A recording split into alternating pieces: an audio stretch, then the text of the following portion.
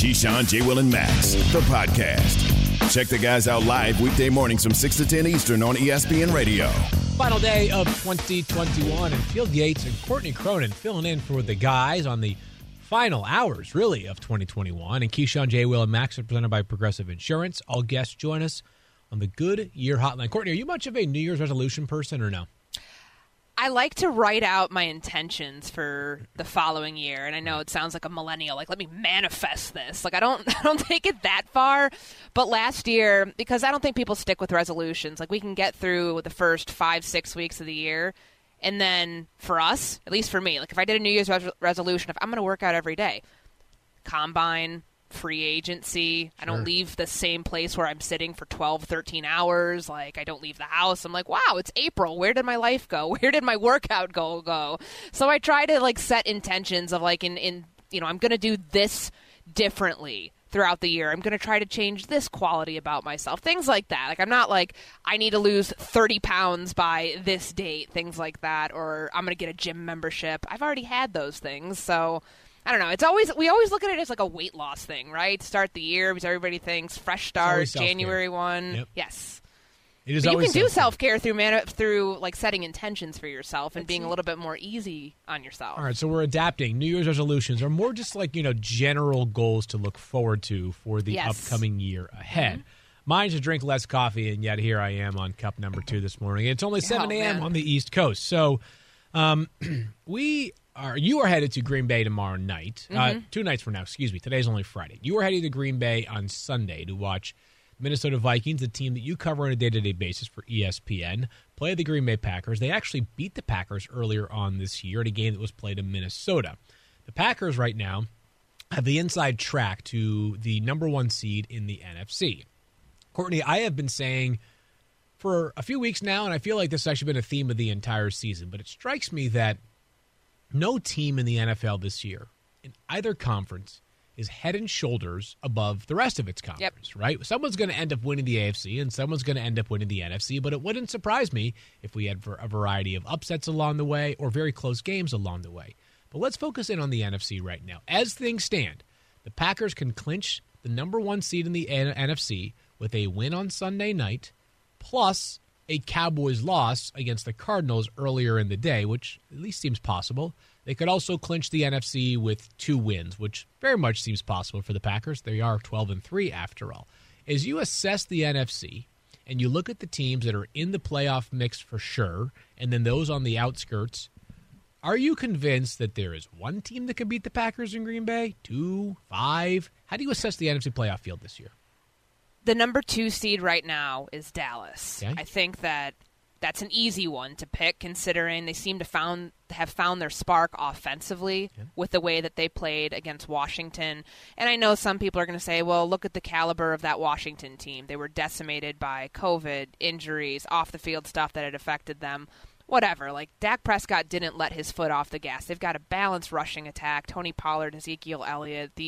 Their receivers have finally learned to, CeeDee Lamb catch the ball, all things like that. Like, it's all coming alive for them at the right time, on top of the fact that they have a defense that's predicated off of turnovers and have done a lot with that this year, and their special teams are pretty good. So, balanced team, yeah, of course that they're going to be at the top of my list.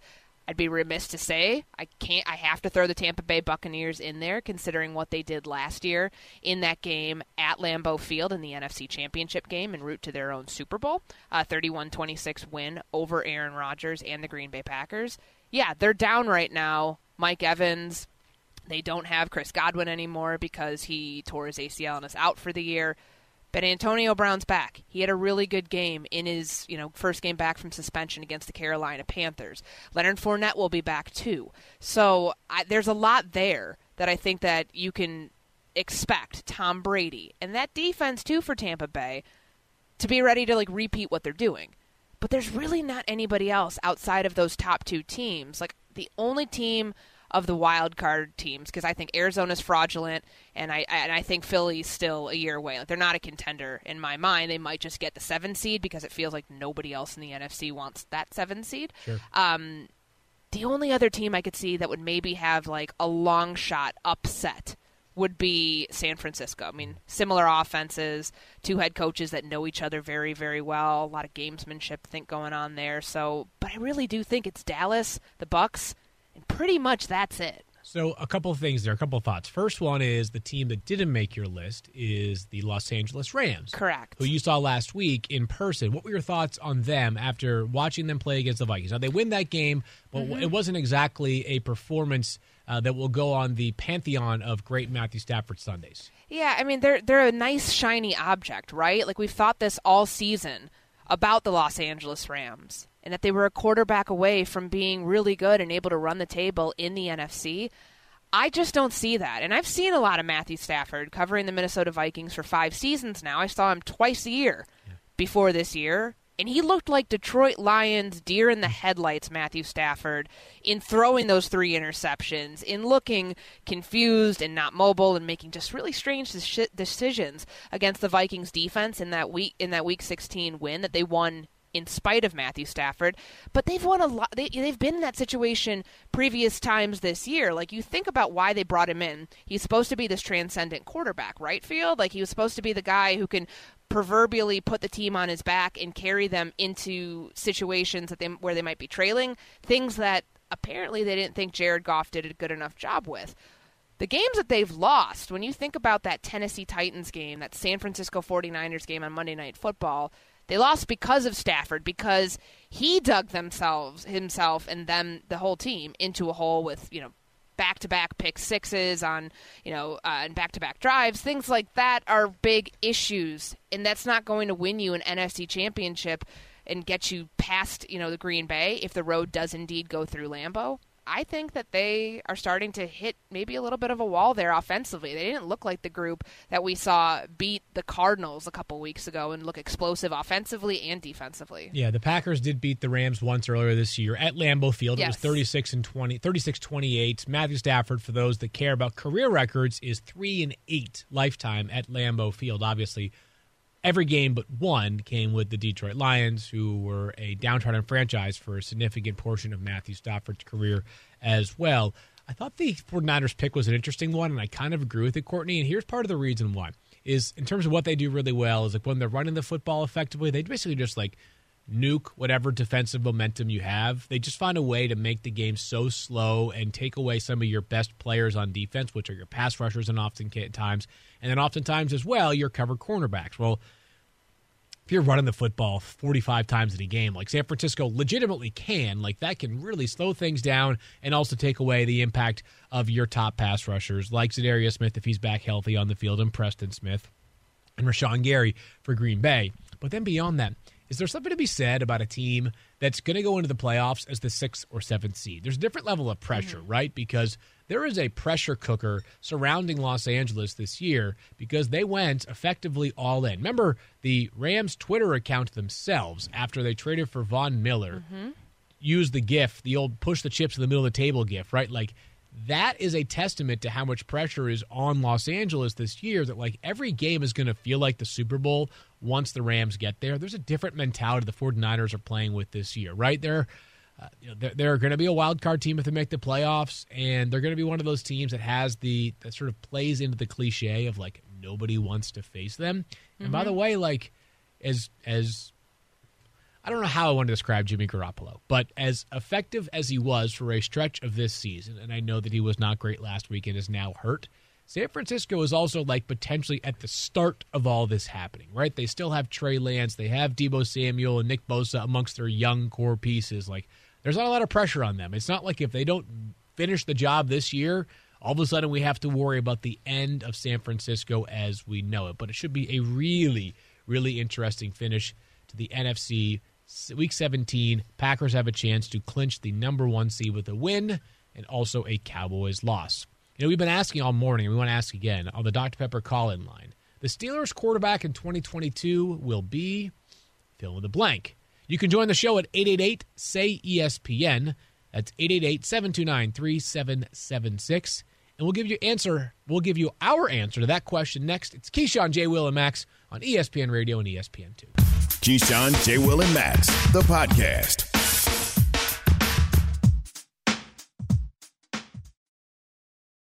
Hi, it's Mike Greenberg letting you know ESPN Bet is ready to take you through all the biggest sports moments this spring. The official sportsbook of ESPN has exclusive offers and markets from Scott Van Pelt, Stephen A. Smith, and me, plus many more. From the playoff intensity to finally getting out to the ballpark, there's no better time for sports fans. Sign up today. New users get a bet reset up to $1,000 in bonus bets if your first bet doesn't win. Download ESPN Bet today. What a play. Must be 21 plus and present in select states. Gambling problem? Call 1-800-GAMBLER. Terms and conditions apply. See app for details. For the ones who get it done, Grainger offers high-quality supplies and solutions for every industry, as well as access to product specialists who have the knowledge and experience to answer your toughest questions. Plus, their commitment to being your safety partner can help you keep your facility safe and your people safer. Call, click Grainger.com, or just stop by. Grainger, for the ones who get it done. Back on Keyshawn, J. Will, and Max. Field Yates and Courtney Cronin hanging in for the guys on the final day of 2021. And Courtney, it's time now for us to head out to the hotline as we are joined by former Jets general manager and longtime Miami Dolphins executive as well, general manager and basically the boss. He's basically the boss of the AFC East, along with Bill Belichick for the past 20 years. Now he's one of our great ESPN NFL analysts. He's Mike Tannenbaum. Mike, good morning to you, my friend. Good morning and Happy New Year, guys. I'm not so sure there's any other but Coach Belichick as the singular boss of the AFC East. Well, you could be the number 2 boss as far as I'm concerned, Mike. And Bill can hold on to that number 1 mantle, but you're a close second, at least in my eyes. And Mike, yesterday, Ben Roethlisberger signaled what I think a lot of us were expecting, which was that this could very well be his final NFL season. All signs pointing to Monday night being his final game. If you're the GM of the Steelers, what is your plan moving forward at quarterback? Because it strikes me that they could be a little bit of a rock and a hard place situation. Yeah, to me, the verb, guys, is scour. It has to be all hands on deck. We have to go after somebody in free agency. Now, maybe it's a big Aaron Rodgers trade or a Russell Wilson trade, but it could be Jimmy Garoppolo. It could be a Jameis Winston. And then I would also maybe take the shortest scouting trip in the history of America. I would simply walk across that facility and do everything I could to take a long, long look at Kenny Pickett, who may wind up being Field and Courtney, the best quarterback in the upcoming draft. So to me, it's a little bit of a rock and a hard place, but it's also an opportunity to maybe try to attack it both on the pro side and the college side. And the other interesting name, too, is Dwayne Haskins. You know, Dwayne Haskins was a first-round pick. It didn't work out for him for whatever reason in Washington. He's still under contract with the Steelers. To me, I'd be a little intrigued to see, what they have with him, and then let the best player play. We all want to play the hindsight game, and we know hindsight is 2020, and we could look back to the 2020 season where they start out with an 11-game win streak, and then they lose in the playoffs where he's not even playing. Mason Rudolph was playing in that game against the Cleveland Browns. And do you think that they set their franchise back a couple years by not asking Ben Roethlisberger to retire after last season, considering we knew these injuries were starting to pile up? He had already come back from the elbow surgery in the 2019 season. And how far, if you do agree with that, like how far back, how many years back do you think they set the franchise with the quarterback position that they didn't handle last season when they had a chance?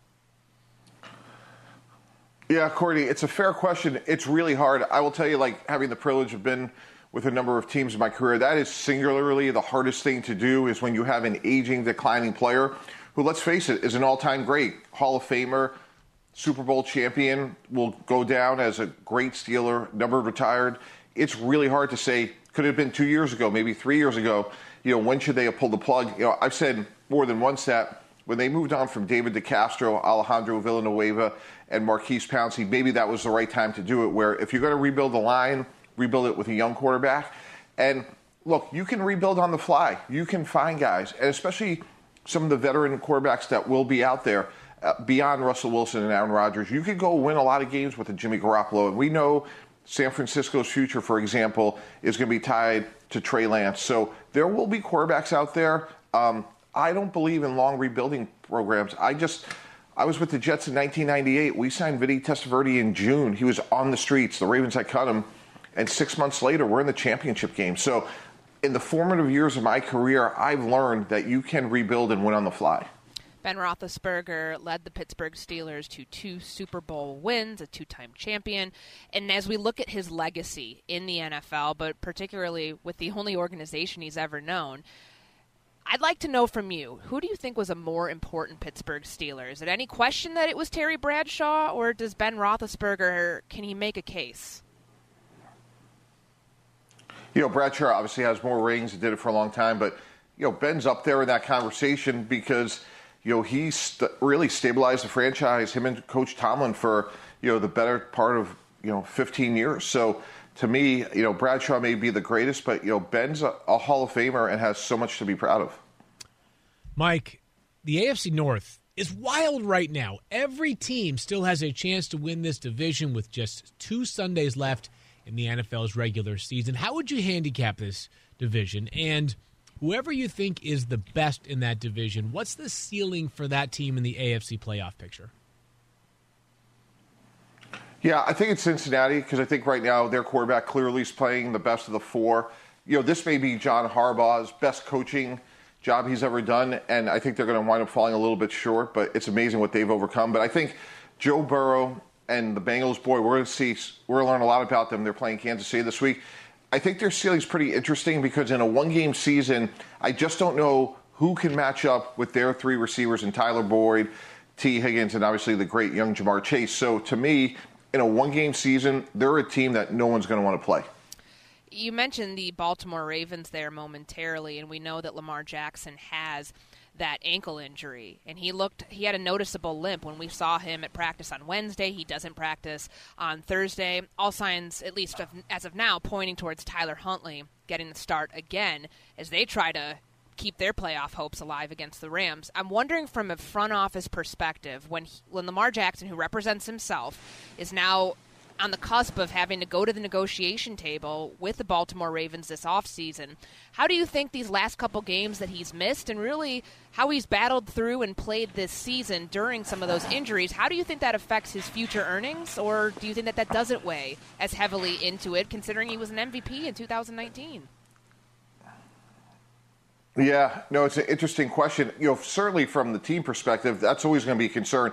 It's not just Lamar Jackson. You could just look at the position this year, right? Jameis Winston, Daniel Jones, Kyler Murray missed some games. Durability at the quarterback position is always going to be something that you have to strongly consider. With that said, Lamar Jackson can't graduate. He'll be a Raven. There's been too much success there.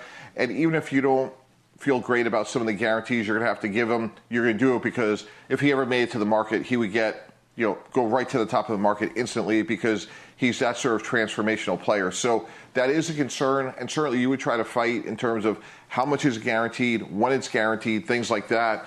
But it's simply the cost of doing business, and we've seen it the last couple of years. Be it Dak Prescott got hurt a year ago to all the injuries this year. Mike, we started this conversation in regards to Ben Roethlisberger as he is seemingly going to play his final regular season game for the Steelers on Monday night. Russell Wilson, not quite the same boat, as he's got good football ahead of him beyond this year. But Sunday could be his final game with the Seattle Seahawks at home. Take a listen to what he had to say about his future. I know you guys asked Bobby about could this be your last game and this and that and all that. I know for me personally, I hope it's not my last game, but at the same time, I know it won't be my last game in the NFL. So I'm just focused on the day, and getting better today. And so that's my focus. That's my goal. I love the city and I love this, this moment. So, I love these guys, and so we got to make sure we get better today. That's the only thing that matters. All right, Mike, maybe I'm just being naive, but I have a hard time believing that Russell Wilson is dead set on returning to Seattle next year, figuring that perhaps he wants to play elsewhere next season. What do you make of Russ's future as it pertains to the NFL? Well, I think that's going to be a major storyline in the offseason field. Like, if Aaron Rodgers is storyline 1, this is 1A, and to me, it kind of looks like Pete Carroll, Russell Wilson, they've had a great run, and it could be over. Obviously, there was some discussion about that last year. So if I'm Seattle and that's the case, I'm going to try to maximize the value, get multiple first-round picks. They lost a couple of ones in that Jamal Adams trade. So if I'm going to rebuild, now's the time to do it, maximize the value. And if I'm Russell Wilson, I'm energized by a fresh start. I think about teams, the obvious fit to me would be a place like New Orleans where They have a championship defense who's beaten Tom Brady repeatedly the last couple of years. He comes in with Michael Thomas returning. I think that would be a great fit. And he also threw Denver out into that mix as well when his agent put out potential destinations for him going into, potentially where he could waive his no-trade clause. So 3 destinations we'll all be keeping an eye on with the Russell Wilson sweepstakes going into 2022. Switching gears to the NFC North, the Minnesota Vikings lost that game to the Rams in Week 16. 5 trips into the red zone. They only were able to come away with points on 2 of those. I asked Justin Jefferson about that after the game. Right away, he said that he didn't feel like they were aggressive enough down there. And then earlier this week, Mike Zimmer talked about the comments, said, hey, you're asking somebody 10 minutes after a game how he feels. It's going to be an emotional response. And then Justin Jefferson said this when he was asked if he had spoken to Zimmer since his comments on Sunday. Nah. I had seen his little interview, though. But, yeah, I agree with him. Just being frustrated. I definitely don't feel like we had enough energy than we should have, especially going against a team like that. We gotta run off that energy, that high motor, that tempo. So the way that I took that, Mike, when Mike Zimmer said on Monday that, people are frustrated, he's not trying to throw anybody under the bus, was, hey, pump the brakes, because I know all of you are about to start comparing Justin Jefferson and what he said to Stephon Diggs wanting and successfully getting out of Minnesota after the 2019 season. What do you make of Jefferson's comments that he hasn't spoken to Mike Zimmer since he said the stuff that he said following the game? Is that something that people should be concerned about? I don't think so. I mean, Coach Zimmer's been there a long time. I think he has a pretty good pulse for his team. Obviously, Courtney, you cover that team intimately, but I think that's sort of like a passing comment. And if that went on for several weeks, I think that's a different situation. But Coach Zimmer's been a problem solver for a long time. He's a very candid, straightforward guy. So I don't think he lets a lot of air get between him and, a lot of daylight between him and his players. So I think that's a one comment, sort of an aberrational moment. And they've been a very well-run program for a long time.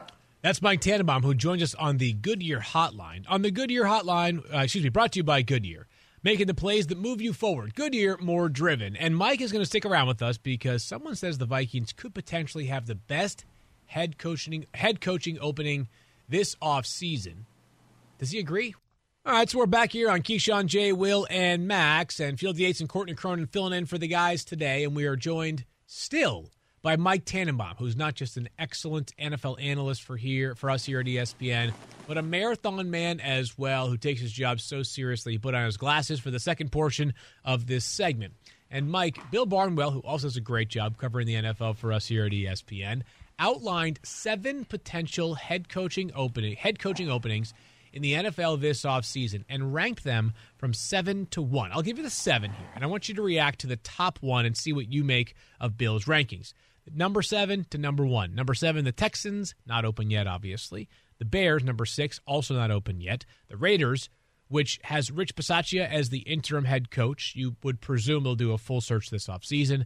The Panthers, not open yet. The Jaguars, which, of course, will have an opening right now. Obviously, after firing Urban Meyer, Darrell Bevell has taken over as the interim head coach. The Broncos, opening, not open yet. And the Vikings, which, of course, is not open yet. What do you make of that list, Mike? And what do you think about the Vikings being in the number 1 slot of potential head coaching openings? Yeah, this one's easy for me. One of the great privileges of my career was I had a chance to represent Steve Kerr and did his deal with the Golden State Warriors. And a lot of people at the time thought he was going to be the head coach of the Knicks because he had a very intimate relationship with Phil Jackson. And to his credit, he sort of looked at Golden State and saw Steph Curry, Draymond Green, Klay Thompson as the foundation to do great things. And obviously, the rest is history. And I would tell you, when you look at Jacksonville, I think it's a historic opening for a number of reasons. Most notably, you have a franchise quarterback. You have a quarterback with an incredibly high level, much higher than Kirk Cousins or anybody else that was on that list. And maybe, as importantly, Field, and you and I have had a lot of these conversations, the built-in cap savings they're going to have, at least for the next 3 years, when you look at what his projected salary is going to be compared to what a market deal would be. It's conservatively, with a minimal cap increase, $35 to $40 million per year. So we're looking through the lens of the Jaguars, in my opinion, completely wrong, because not only are they going to get back DJ Chark and Travis Etienne, have another high draft choice in every round, but imagine if every year they could simply add the best football player to their team. So think about, call it Devontae Adams, just to pick a name this year. All of a sudden, that team is going to look dramatically different really quickly. So because you have a quarterback, because he's on a rookie contract, because they play in tax-free Florida, you practice on grass, you play on grass, it should be a destination. And I think with the right coach, it's a quick turnaround. Courtney, I want to ask you, because you covered the Vikings day to day, what do you make of, A, like the possibility of this job opening, and then B, the attractiveness of this job? Because there seems to be a lot of talent on paper, but they're also 7-8 right now. Yeah, and Mike and I actually talked about this and kind of the core issue here was the quarterback's contract. Kirk Cousins has a $45 million cap hit in 2022. So what do you do with him? Because that's a high number to play out. Like, I tend to think just with some of these other contracts that they have on the roster, Eric Kendricks has a $13+ million cap hit. Adam Thielen, the same thing. Harrison Smith is up there. And then the big outlier question mark, like, what do they do with Danielle Hunter? He's got an $18 million roster bonus due on the 5th day of the league year, and he's been hurt majority of the season. They have to do something with Kirk Cousins' contract, which, if they don't make the playoffs this year, that would be the first time under Zimmer where in back-to-back seasons they miss the postseason. Like, it feels like everything's kind of coming to a head here, whether the Vikings want to continue with this group and say, let's try to run it back just one more time, because Mike Zimmer is under contract again next year. He's got 2 years remaining on the 3-year extension that he signed in 2020. Like, you could either go that route, or you could say, hey, we've reached the ceiling with this team. We have a really good quarterback who's played really well this year, and we have key pieces on this team that we can continue to build around, but we want to go a different direction, maybe with an offensive-minded head coach, because Zimmer's been there for 8 seasons. So as far as, like, the attractiveness, though, of this job, and I thought that Bill was kind of funny in his article, a real tongue-in-cheek, because he said the pros of it, you have a great ownership group that's patient. They are willing to spend. That's awesome. You have a lot of key pieces on this team that, are going to be there again next year.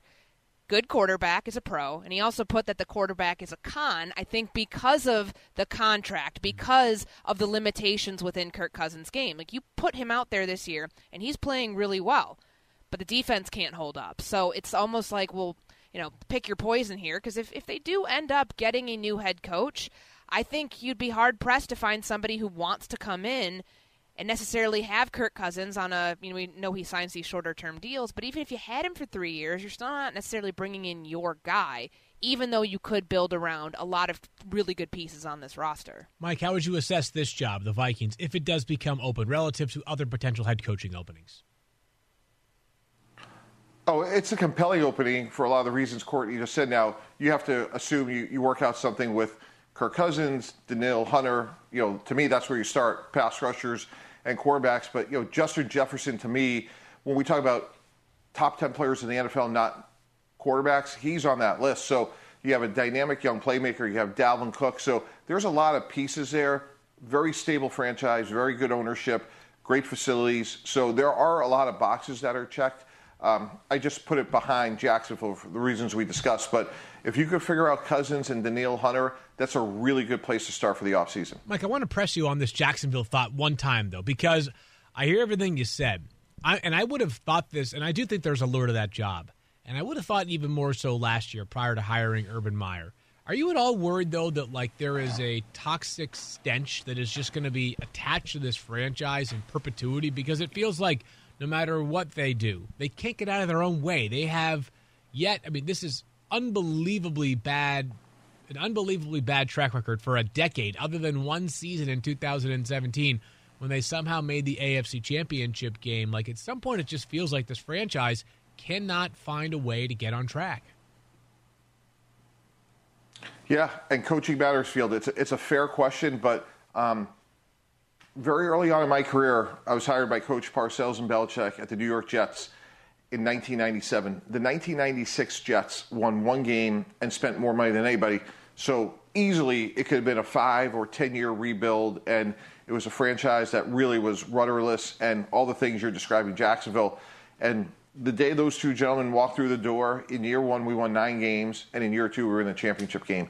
So I see firsthand, like, coaching matters. And when you look at some of these other massive turnarounds, when guys like Andy Reid walk through the door, like, coaching matters. And you bring in the right coach, all that, to me, Field, is ancient history. You flush it, and you just move on. And to me, because you have the quarterback and you have the warm weather and no income taxes, all the things we talked about, I would just sell it as we can't worry about the past, and let's just move forward looking at a great future. Mike, there's no perfect job in the NFL. They all have their warts, but the Broncos feels like one that, if it became open, could be very attractive for this reason. They kind of have everything but the quarterback, or at least a lot of the stuff but the quarterback, and there might be some quarterbacks this offseason that could become available, like Aaron Rodgers and Russell Wilson and Deshaun Watson, amongst others. What are your thoughts on Denver as a potential opening and how close they could be to competing in an AFC West that already has 2 rock star quarterbacks in Patrick Mahomes and Justin Herbert? Yeah, great call, Field. I like it a lot. And they got 2 really good young players in Simmons and Surtain in the secondary, which you're going to need to compete in that division. They got young skill players, as you mentioned. So, to me, that's a really intriguing place. Now, that's the good news. The bad news is you're playing Justin Herbert and Patrick Mahomes 4 times a year. And, by the way, Derek Carr, to me, is a very similar quarterback to Kirk Cousins. Very good, very consistent, maybe not elite. So you're going into a division that has 3 winning quarterbacks. But for all the reasons you talked about, to me, Denver's very intriguing as well. Courtney, what do you make of that job? Sorry. I know, I like that. I think that the notion that you have to get the quarterback right, and maybe you make a big swing and try to get a Russell Wilson or an Aaron Rodgers because you're going to be competing against Patrick Mahomes. You're going to be competing against Justin Herbert for the foreseeable future. The one thing that's like the big question mark here that I don't know if we're talking enough about, and maybe it doesn't weigh all that much into the X's and O's and what you're going to get on the field, there's a lot of lack of certainty, a lot of uncertainty within this ownership group, and we know that that's all about to come to a head, in the 2022 offseason. So that's probably one of the bigger knocks, I think, on the Denver job. But we've known that that's all about to come to, it's all about to hit a wall at some point. We've known that for a while. Great point there by Courtney, and great insight by Mike Tannenbaum. As always, we so appreciate you joining us here, Mike, on Key, Jay, and Max. Happy New Year, Mike. Thanks, guys. Happy New Year, guys. Really appreciate it. The great Mike Tannenbaum joined us the great Mike Tannenbaum joined us here on Key, Jay, and Max, which is presented by Progressive Insurance. It's Courtney Cronin and Field Yates filling in. The 5 biggest games of the penultimate weekend of the NFL are available this weekend. Who can clinch spots? We'll dive into those. Keyshawn, J. Will, and Max, the podcast.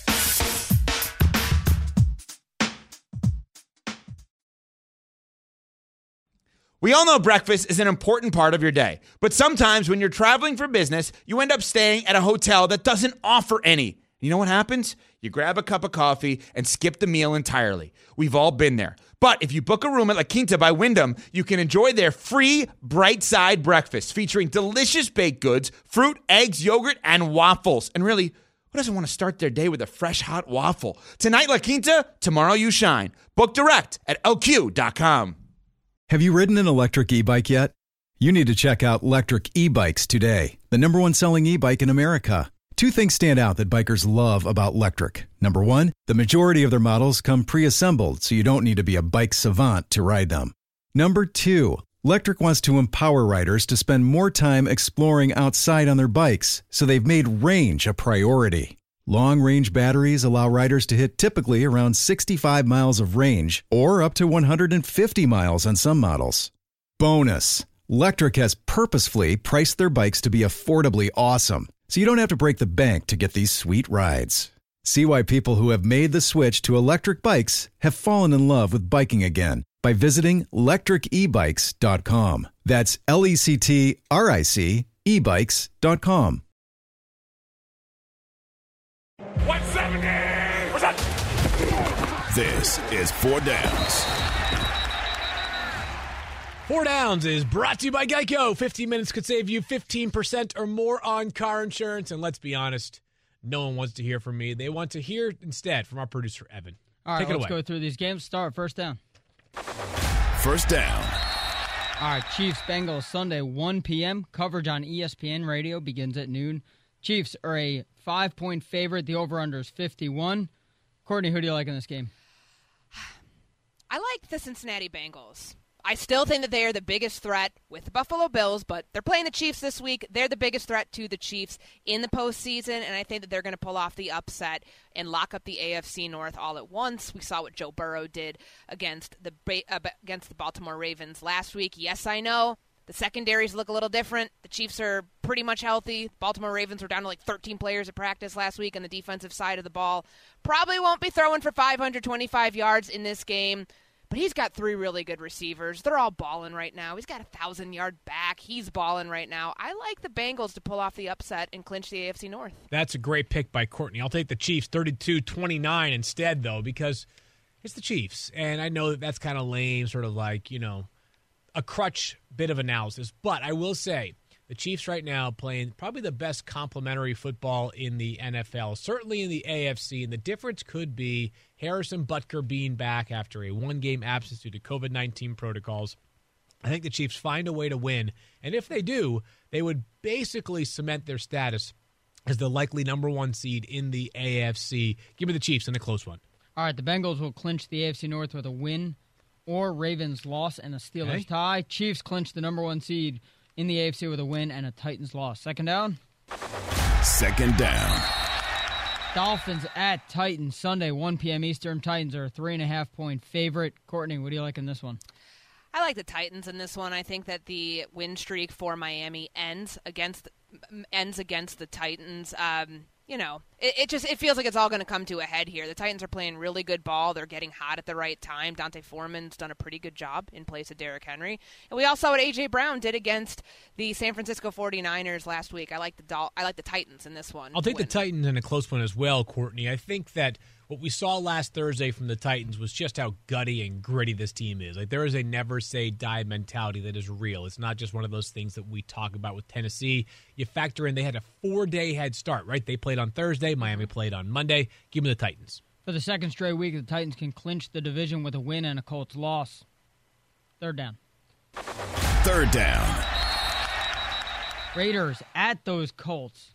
Huge playoff matchup Sunday, 1 p.m. Eastern. There is no line on this game currently because we don't know the status of Carson Wentz. Courtney, what do you like? I think Carson Wentz will end up playing in this game. I think they're going to attack the Raiders downfield.